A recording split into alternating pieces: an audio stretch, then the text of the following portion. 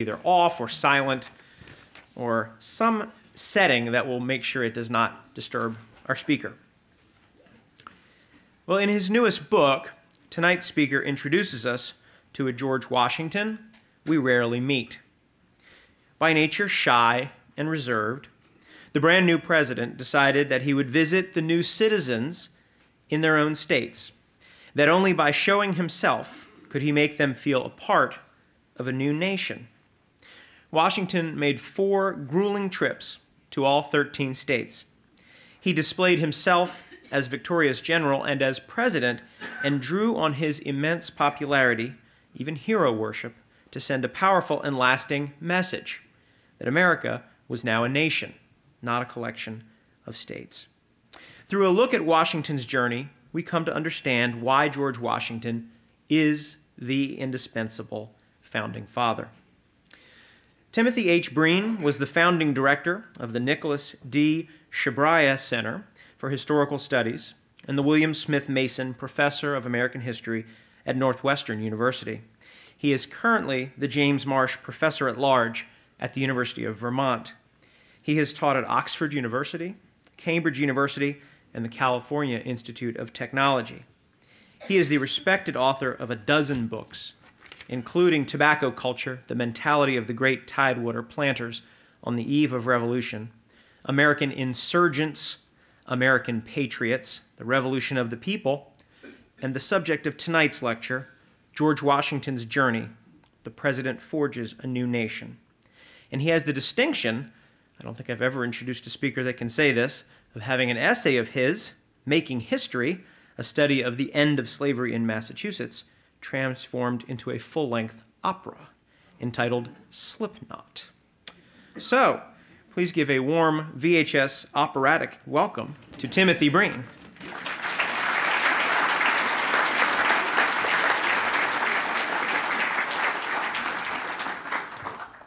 Thank you for that generous introduction, and I promise I will not sing a note. You all complain about how cold it is. I live 40 miles south of the Canadian border. This is a summer day here.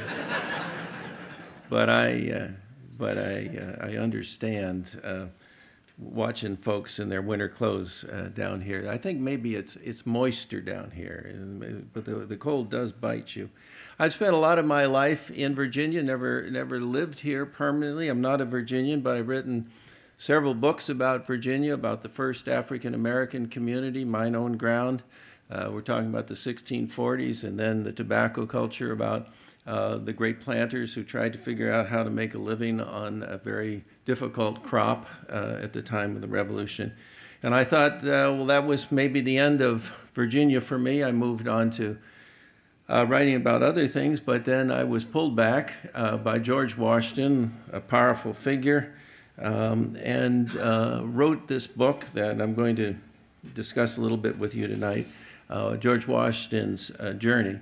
I will say that in all the books that I wrote about Virginia or anywhere else, this book was the most fun for me to write because, among other things, I reconstructed the journey myself, going on roads that had changed its names, trying to find houses that had moved, and came to an understanding, as you'll see in my comments tonight, not only of what America was like in 1789, 90, but also what the first president brought to office that I think has been underappreciated.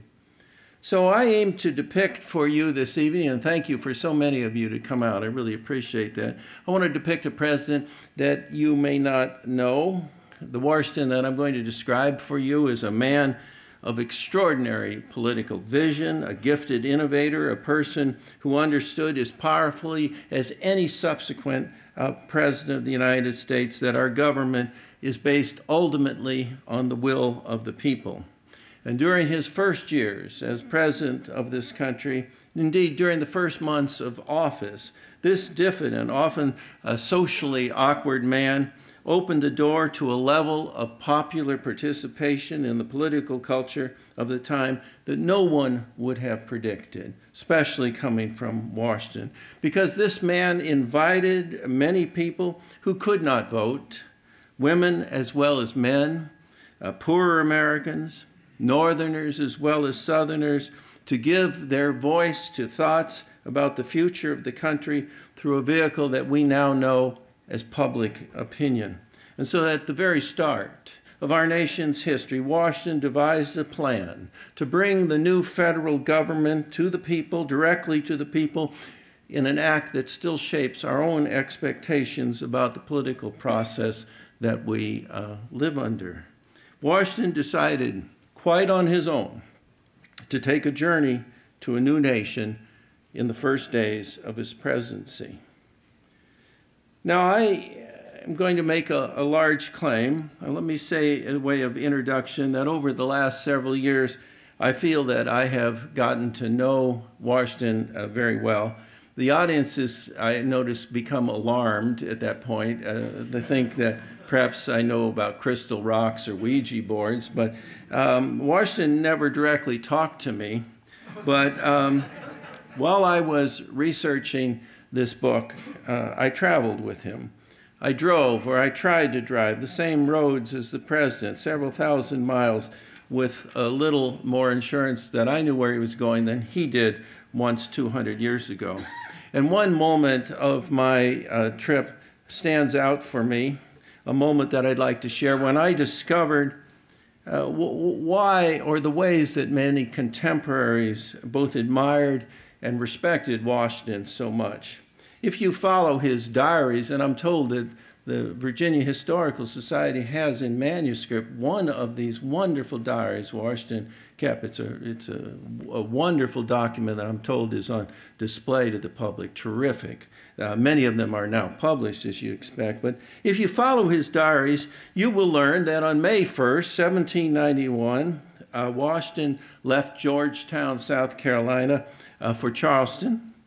The roads of that region in that part of the year were very poor. The scenery was boring. He reported in that diary that apparently is in this building that everywhere he saw was sand and pine barrens with very few inhabitants. In part, to break the monotony, Washington decided to pay a visit to a great rice plantation called Hampton. It was a manor house associated with some of the great, most powerful families of South Carolina, the Pinckneys and the Horrys. It was originally built in 1730. The Hampton is located then and now a few miles off the main road.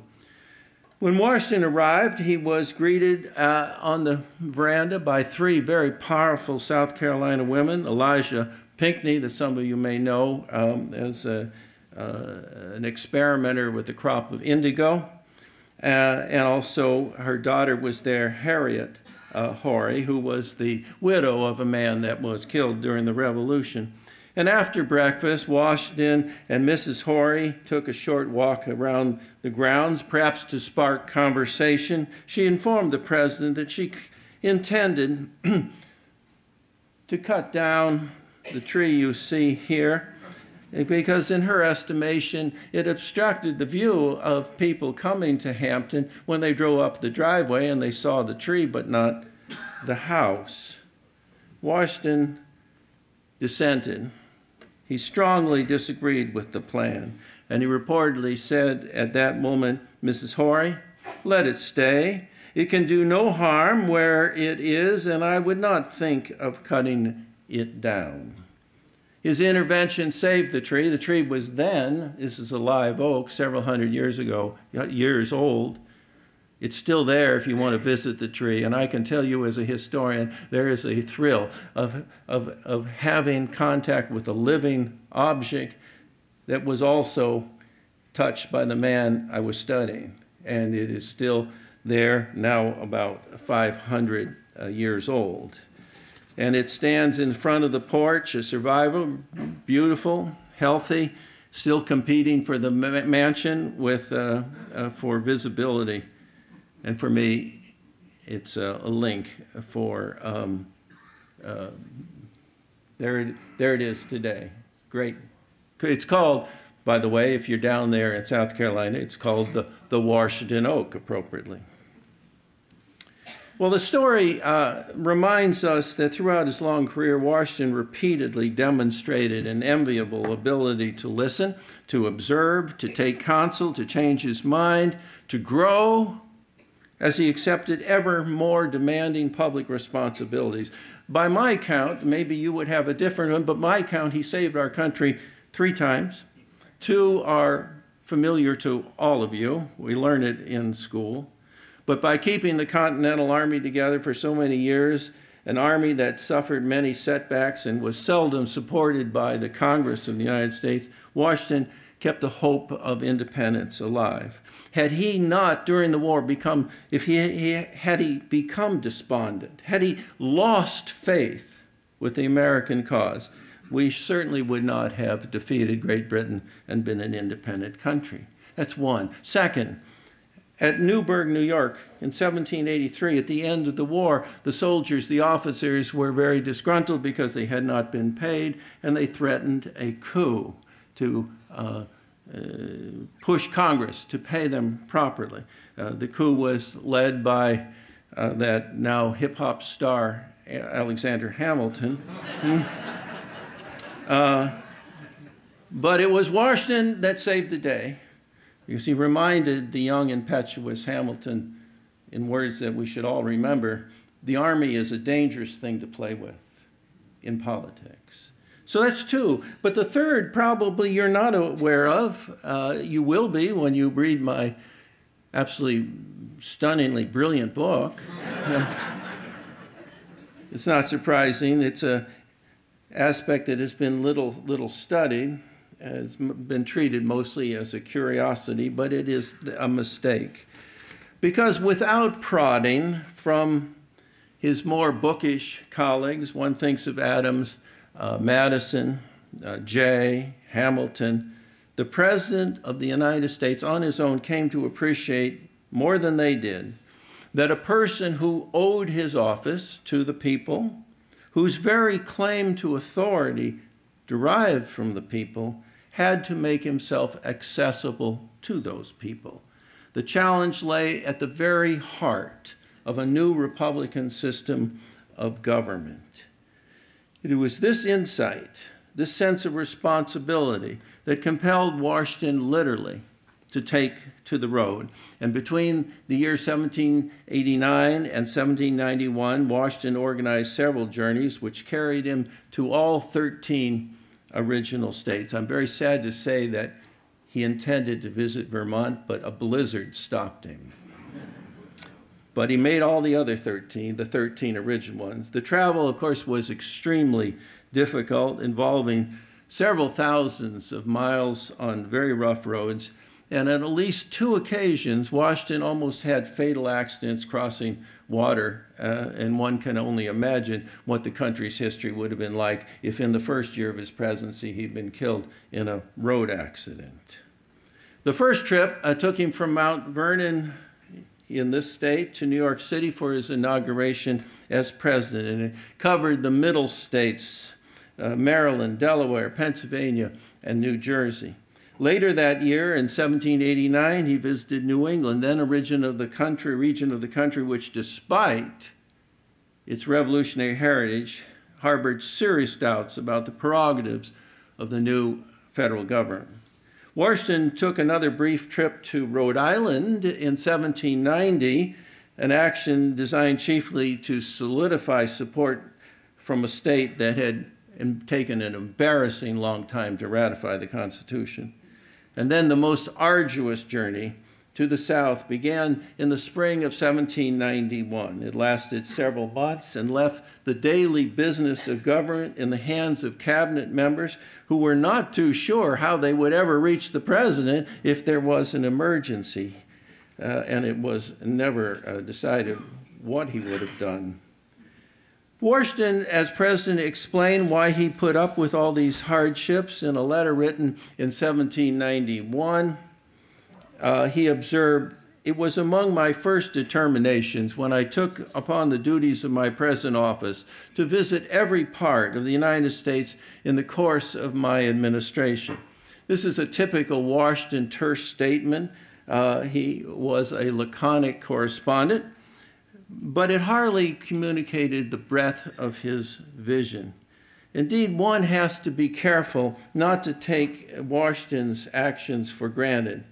From a modern perspective, of course, we expect our presidents to interact with the people wherever they happen to live. Presidents are forever complaining about being trapped in Washington or the Capitol, and they claim that they need to go out to the states and relax and renew themselves. The point is, Washington understood this need of communication as the very first months of his presidency. And whatever else you may think of that man, he was a gifted political innovator, and I suppose that's the core of what we call leadership. Of course, gaining a more accurate intelligence about the state of the nation was only part of Washington's decision to travel to the country. He understood, as I suspect most of us have forgotten, that the threads that bound the American people into a single shared political identity were fragile and untested. Washington, even more than some of his learned colleagues, sensed how much the new government of the United States was still an experiment. He was painfully aware that he operated in an uncertain political environment. Every act he made, every decision he made, provided a precedent that would lock in subsequent presidents. And in January 1790, in an unusually, for Washington, reflective letter to Catherine Macaulay, who some of you will recognize was one of the most popular historians in England at the time, Washington confessed, "The establishment of our new government seemed to be the last great experiment promoting human happiness by creating a reasonable compact of civil society." And he continued in this remarkable letter, "Few who are not philosophical spectators can realize the difficulty and the delicacy in which a man in my situation has to act." And then he ended this letter with this very interesting quotation, "In our progress towards political happiness, my station is new, and if I may use the expression, I walk on untrodden ground." And so he did. The success, the survival of the new federal government was by no means assured when Washington assumed the presidency. He understood, as I suspect, again, most of us, and that includes me, had forgotten, most revolutions end badly. After the battle is over, oftentimes factions, coups, new constitutions, chaos ensues. Washington understood that. He knew that the revolution, the goals of the revolution, had not yet been solidified. And for most Americans in 1789, the Constitution remained an abstraction. Oh, some of them may have followed the ratifying conventions, but you could not say that they had yet formed the emotional ties with the federal government that we might recognize either as the stuff of nationalism or patriotism. That had to develop slowly. So when Washington took office in 1789, the political horizons of most people remained intensely local, seldom extending beyond the border of their own states. By taking the federal government to the people, Washington not only enhanced the legitimacy of a strong, new central government, but also helped ordinary American people on the road to comprehend that the United States was more than the sum of its parts, that it had to be more than the sum of its parts. Now, this apprehensive, this worried, this anxious figure, one that thought that he was walking on untrodden ground, is not the Washington most of us are familiar with, the Washington that we learned about in school. Few historians of the New Republic have ever described him as a bold innovator or a daring risk taker. He's usually depicted, especially during his earliest years of the presidency, as a somewhat wooden person who had admirable personal integrity, but alas, did not inspire human intimacy or deep affection. He was sort of like the nice uncle that showed up at Christmas and didn't cause a problem. He receives credit for recruiting Hamilton and Jefferson to his cabinet and managing to work productively with Madison, who was then writing or drafting the Bill of Rights. So that in such brilliant company, Washington usually, in most history books, recedes into the background, becoming a kind of a well-meaning figure who did his best to keep his dysfunctional colleagues from making a public embarrassment. It was this genial Washington who convinced Mason Locke Weems, otherwise known to you as Parson Weems, to reimagine Washington's life story. In Weems's famous Life of Washington, published in 1800, just a year after Washington's death, Weems, who, as a matter of fact, was not a parson, but he took that name because he knew it would help him sell books when he traveled around with his little wagon. Weems tried to make his subject more exciting, more dynamic, even if it meant inventing tales whole cloth, such as cutting down little cherry tree or throwing silver dollars across whole rivers. Here we have one of the surviving pictures of the period, as you can see, of George telling his father that he had murdered this tree or was about to. It didn't matter that Washington's father died when Washington was only 9 years old and could not have had this conversation, but there you go. The point is that more modern historians, sometimes distancing themselves from pure fabrication, of course, still are a little grumpy when they find that Washington bores them or seems a little too diffident for their taste. Now, it is true that any attempt to transform Washington into a polished conversationalist with knowledge about dancing and wine and reading is a non-starter. He was not a Jefferson. Nevertheless, Washington's awkwardness in social situations should not serve as a reason to diminish for us his genuine talents, his genuine accomplishments. Unlike Jefferson, unlike Adams, Washington had little interest in theory. He brought instead a no-nonsense pragmatism to the president. He was fundamentally a man of action. To understand his brilliance, one has to follow his feet rather than his table talk. As Washington observed himself in 1797, "With me, it has always been a maximum rather to let my designs appear from my works than by my expressions." That's one of the great insights into this man.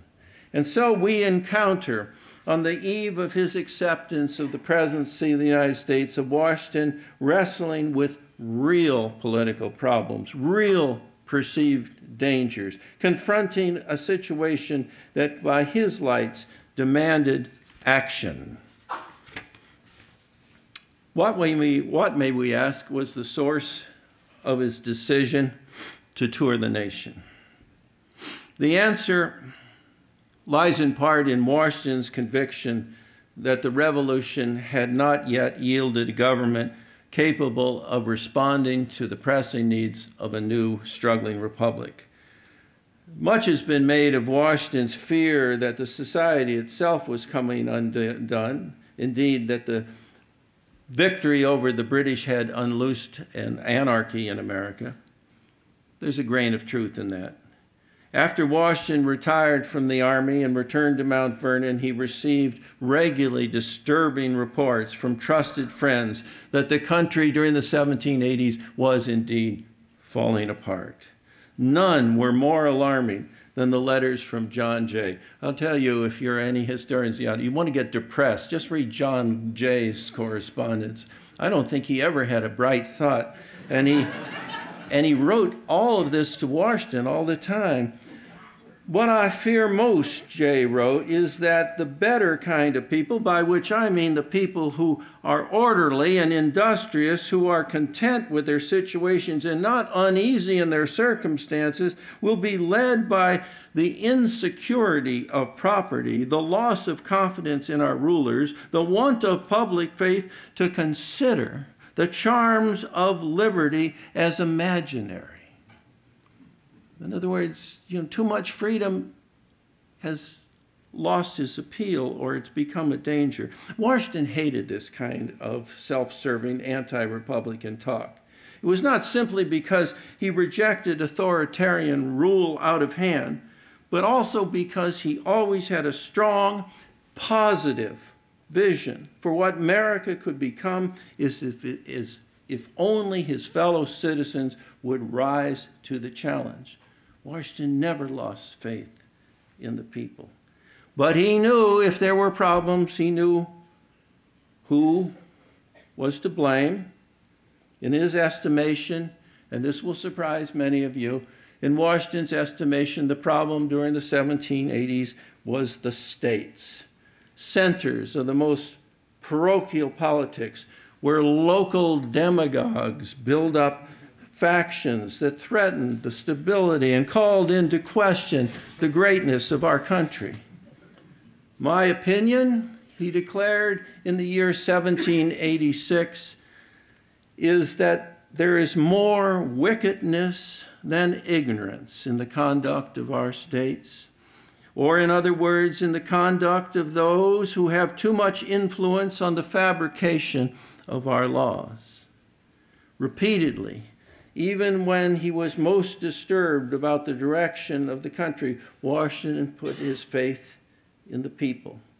If they only knew the truth, if they were only informed about Republican government, they could break out from the spell of local demagogues, and they would realize in their lives the full potential of our country. He insisted for anyone who would listen that the strong central government would bring them greater military security from imperial powers that were predatory, a greater chances of developing properly the immense resources that this country possessed, and a greater ability to protect their rights from states all too eager to trample on the basic rights in the name of local sovereignty. Rights, security, prosperity. That's the message that Washington wanted to bring to the people, the core of his driving sense of responsibility.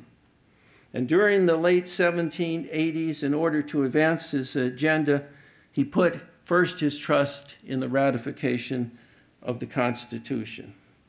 Now, even though that final document did not reduce state powers as much as he and Madison had hoped, Washington was willing to take half a loaf as better than none. The Constitution, in his words, represented an advance for the federal interest and the glory of the American nation. And I have here a couple of interesting slides that appeared in newspapers. This is the Lord shining his lights down on the little temple of the United States, and on the bottom of this little temple it says, we the people. And this is, as each state came on board, this is from New Hampshire, the little pillars rise, they don't fall down, they come back up. All right, we'll come to that in a second.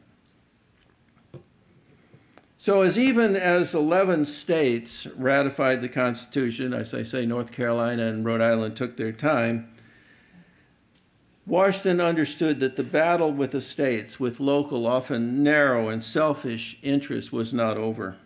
And in this battle, Washington understood that he was the only person in the country capable of leading the new country. That sounds horribly arrogant. but it was not because he was immodest or braggadocio. He was none of that. But like other great revolutionaries over the centuries, one thinks of Gandhi, you might think of Mandela. Washington sensed that he possessed what we now call charisma. In a very real sense, in the year 1789, he was the nation. His very person had come to symbolize the aspirations of a new republic. As his good friend Colonel David Humphreys explained to Washington early in the year 1789, it will be found that the very existence of government will be much endangered if the person placed at the head of it should not possess the entire confidence, both of its friends and its adversaries. Well, Humphrey knew that Washington had that backing from the people. From all the treatment you have ever experienced from the people of this continent, you have the right to believe that they entertain a good opinion of your abilities, and so they did. You might remember that Washington was the only person that was elected unanimously president of the United States by the Electoral College. It's never been duplicated. It never will, I fear. It was on this trip from Mount Vernon to New York City that Washington first glimpsed how to turn inchoate and vague, even misinformed feelings about the nation into a powerful new commitment for a strong federal union. The journey started unpropitiously. When Washington left Mount Vernon, he was in a very dark mood. He left his Virginia home, as he told Humphrey in a statement, "If my appointment to the presidency and the acceptance of it is inevitable, I fear I must bid adieu to happiness, for I see nothing but clouds and darkness before me, and I call God to witness that the day which shall carry me again into public life will be the most distressing one I have ever known." And he'd had some pretty distressing days. But providentially, the personal clouds and the darkness soon cleared. And on the road north from Virginia to the capital of the United States, Washington met the people. He met the people of the United States. Before his trip, they had been something of an abstraction, but now he saw huge crowds of men and women cheering wildly, proclaiming their support for the new republic. Here on the road, he began to comprehend fully the power of public opinion in our Republican society, the spontaneous celebration in town after town seemed to initially to have taken Washington by surprise. There were, of course, elite dinners and receptions of the well-born, powerful. But what he saw also on the road were the ordinary people, ordinary Americans, who came forth in unprecedented large number to see their chief. The crowds, the fireworks, the special songs that were written for the occasion, the stunning illuminations, every window in the town lit with a candle. All these were testimonies of the fact that the people were willing to tell Washington how he fitted into their own stories about the meaning of the United States. Now, witnessing from his carriage the repeated enthusiastic expressions of popular support, he may have sensed how much the character of public life had changed since the Revolution. The quiet deference of those earlier colonial times had now turned into raucous receptions in every town, noisy welcomes, and more. Washington discovered that his own ability to convey a message of hope about the future of the country depended on this newly empowered public. He listened, they listened. So instead of rejecting the people, as one might have thought this man would do, instead of running away from change, he figured out how to incorporate the American public into his own mission to secure a strong federal government. And so Washington, on that trip, began a conversation with a broader American public that still goes on to this day. Now, several incidents on the road to New York catch our attention. At a crossing near Philadelphia over the Schuylkill River known as Gray's Ferry Bridge, a group commissioned a celebratory display that was put on by the great American artist Charles Willson Peale. He decorated the bridge in anticipation for Washington. And the results clearly impressed many people who came to witness the events, the huge crowds. One reviewer claimed that Peale accomplished something, and I quote, that even the pencil of Raphael could not delineate. That struck me as a little over the top, but the artist did weave together a jumble of symbols that served not only to welcome Washington, but also, more important, to celebrate what we should celebrate, the creation of this new federal republic. On each of the four corners of the bridge, this is the bridge, and there's four corners. I'll explain. This is a drawing from the time. This is not something later. On each of the four corners of the bridge, Peale placed a flag, which consisted of a painted image or a motto on a piece of cloth. One flag depicted, and I quote, a rising sun more than half above the horizon. This country is going to have a future, and they carried the motto, the rising empire. And then another corner of the flag said, a new era. And on a third, Peale placed on a very high pole the Cap of Liberty, which, if you know your 18th century, the Cap of Liberty was one of the most radical insignias of French Revolution, Thomas Paine. And the fourth flag urged, may commerce flourish. But the inventive Peale was not done. Over the bridge, he erected a magnificent arch emblematic of the ancient triumphal arches used by the Romans. And I guess this is that arch. Washington had to ride under that arch to cross the bridge. And when he got to the middle of the bridge, a young woman named Angelica, who happened to be Peale's daughter, jumped out and said hello to the president. And he stopped, and according to a newspaper report I read, as our beloved Washington passed the bridge, then a lad, beautifully ornamented with sprigs of laurel in his head, assisted by certain mysterious machinery, let drop above our hero's head, unperceived by him, a crown of laurel. Basically, what happened, he got here, and some kid hidden up here dropped this laurel thing on the president. Well, Washington seems to have been a little embarrassed. He pushed the crown aside, no doubt knowing that an elected head of state would have no business wearing a crown. But the next quotation from the newspaper at the time captures the inclusive quality of this wonderful moment in our history. All classes and descriptions of citizens discovered the most undisguised attachment and unbounded zeal for our dear chief, and I may add, under God, the Savior of our country.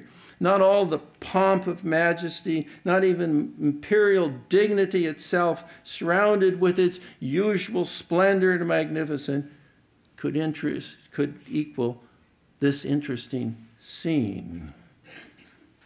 And on he rode, through Philadelphia and the great crowds and the illuminated candles, the adoring people, on to Trenton, where he carried out years before his most impressive raid on the night of turning back the Hessians. And there he came across another triumphal arch. This is that triumphal arch. And there's the president riding his white horse along. A local committee of women had constructed the arch and 13 columns, one for each state. They ignored the fact that Rhode Island and North Carolina weren't there yet. Then on the arch, in gilt lettering, appeared the word, "The defender of the mothers will defend the daughters." And even more poignant was a large artificial sunflower, which the newspaper explained, always pointing to the sun. It was designed to express this motto, "To you alone," as emblematic of the affections and the hopes of the people that are directed to him under the united suffrage of millions of Americans. This is a close-up. Again, these are one of the few surviving portraits of this trip that I put together. And this is a 19th century romantic, somewhat treacly thought of the mothers saying he's going to protect the daughters. I suspect it was a little bit more Spartan, in fact. As the new president of the United States, Washington reflected on the meaning of these events, and within weeks of his inauguration, he circulated a memo to his cabinet and to his vice president, John Adams. And it's this document that we see Washington as an original thinker, a man who was a man of action in a new political environment. It was written during a controversy that I won't go into, when Adams foolishly tried to burden Washington with a silly title of His Majesty or his great leader. Washington wanted to be called what he was, the President. Washington asked in this very important memo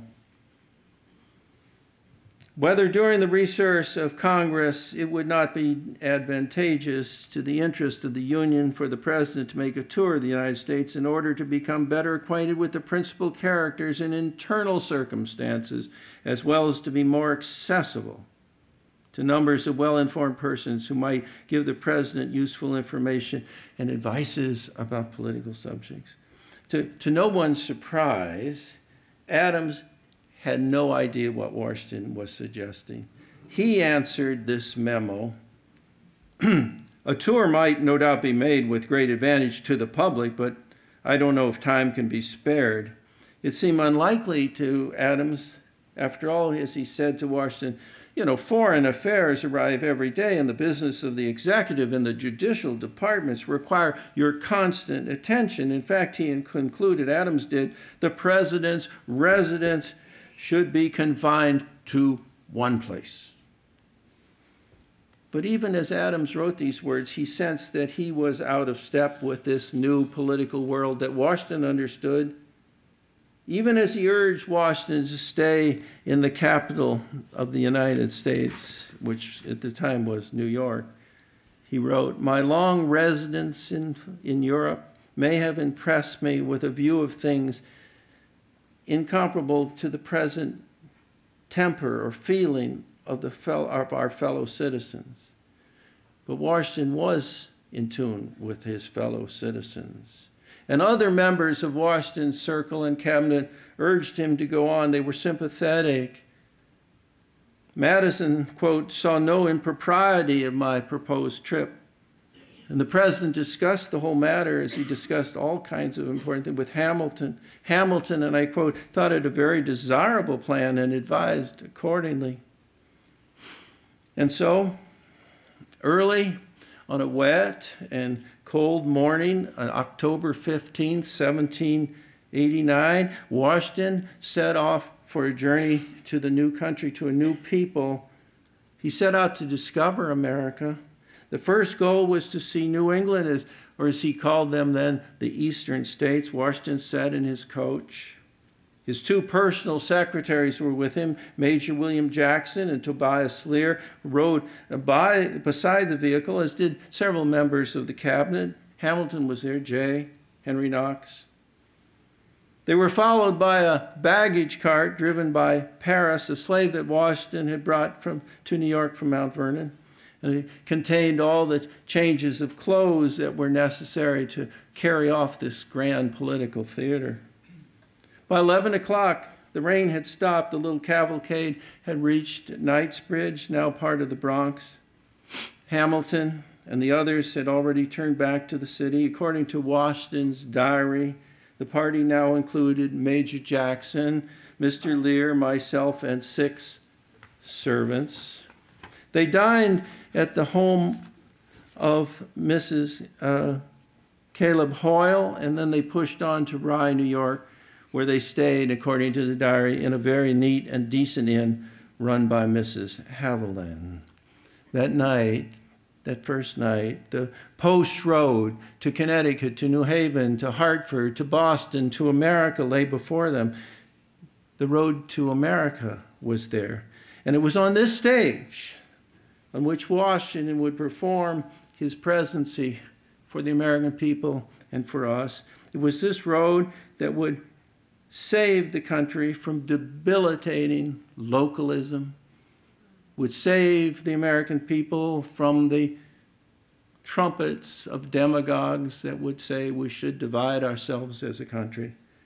Many Americans did not listen to Washington, I understand. Hartford wanted to secede from the Union. There was the Confederacy. There was talk of secession every time some group doesn't get its way. But Washington urged us to think of ourselves as a united country. The Union comes first for all of us. Thank you.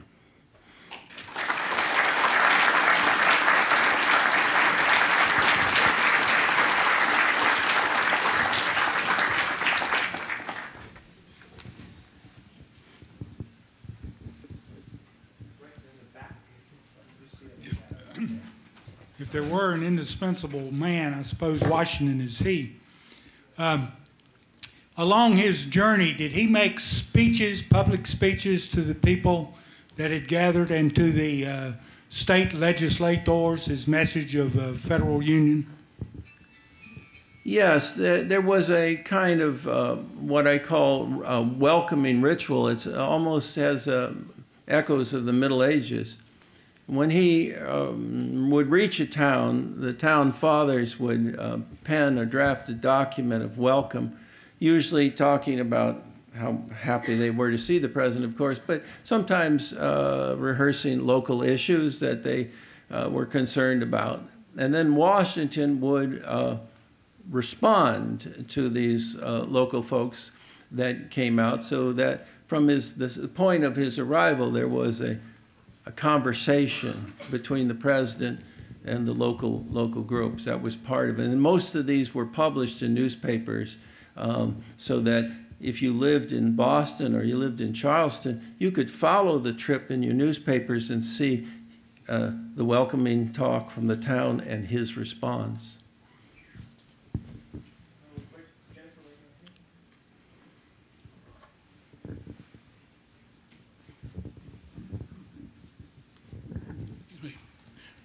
I know that when James Monroe was president, he had a very successful and popular tour of the country.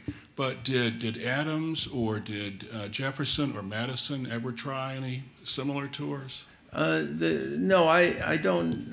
I think Monroe was the next one that did it. And then, of course, the most famous tour of the 19th century was Lafayette, who came back in the 1820s. And I think to some extent Lafayette was aware of Washington's earlier trip, although his Lafayette's was much more elaborate. He went out to the west. But as you know, Lafayette and Washington were very, very close. And I can't imagine he would not have, in a sense, wanted to give some sort of praise or homage to George Washington.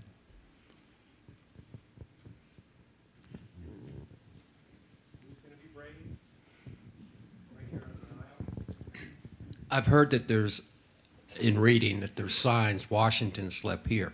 Yes. I've never seen them. Did you run into any of them, or historically find any of those? And there are oftentimes a number of roadside markers that Washington slept here.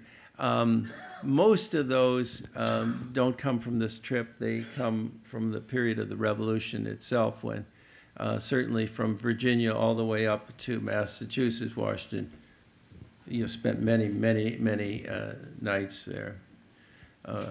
You didn't ask this question, but I'll answer it anyway.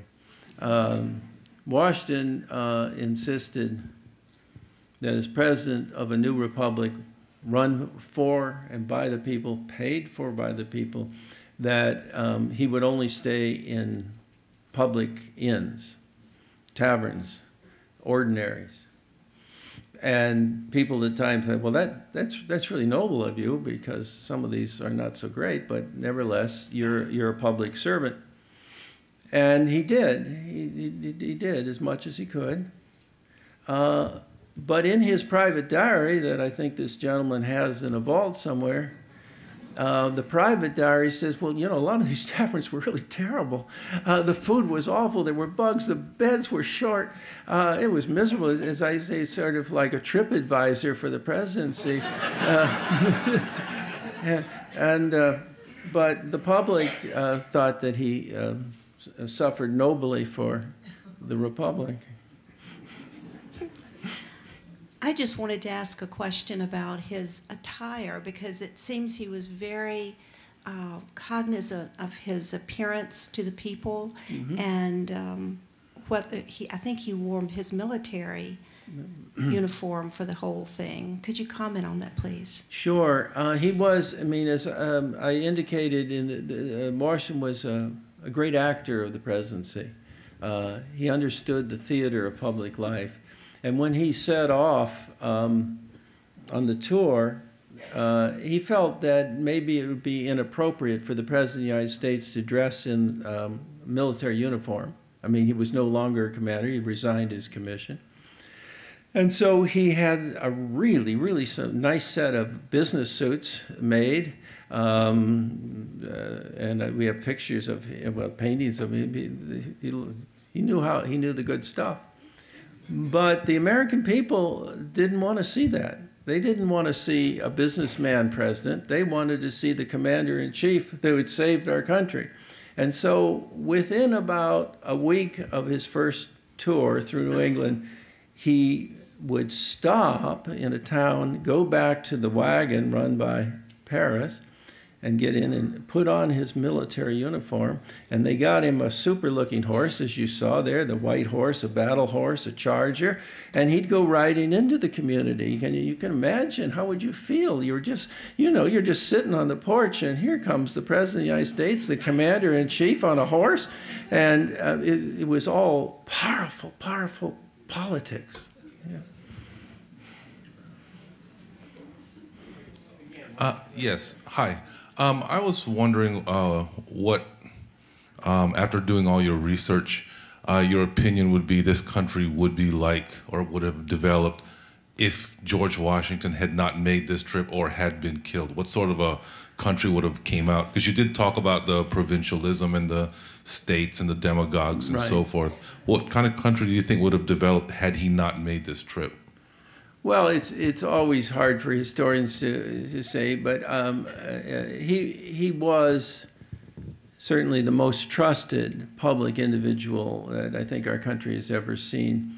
And I think some of the fragmentation that he feared would have occurred faster.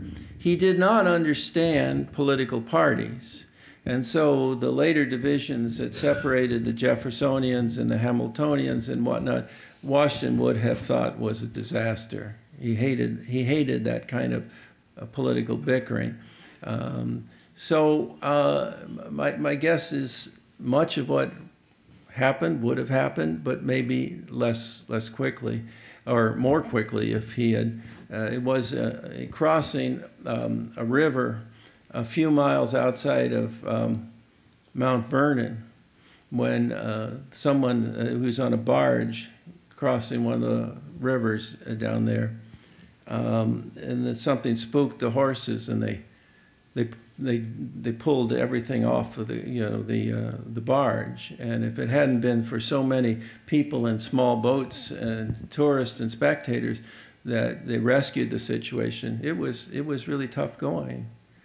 But Washington was a courageous man, and he never put his own personal safety before that of the welfare of our country. Not once. My assumption is that this was pretty laborious travel. How much ground was he able to cover in, say, a day or a week? Well, in the southern trip, he mapped it out very carefully. He actually called it his Southern Campaign, and he told Jefferson and Hamilton that where he would be in Georgetown, Charleston, the southern cities, all the way around to Charlottesville and Charlotte and Salem, so on. On a good day with good roads, they could make 70 miles. But on the bad days, like the sandy roads of South Carolina, they finally went over. They couldn't. The horses couldn't take the roads because their hooves kept sinking into the dust. They took and they went over to the beach. Any of you been down to Myrtle Beach? You know those wonderful beaches with their hard packed sand. And so he rode down towards Georgetown on the beach, and that was good. The horses did better. He lost not a single animal in the whole journey. He was very proud of that. He was a great equestrian, a great athlete. People overlook that. He was extremely physically coordinated, but he loved his horses, and he took great pride at the end of the journey that both the coach and the horses had made it.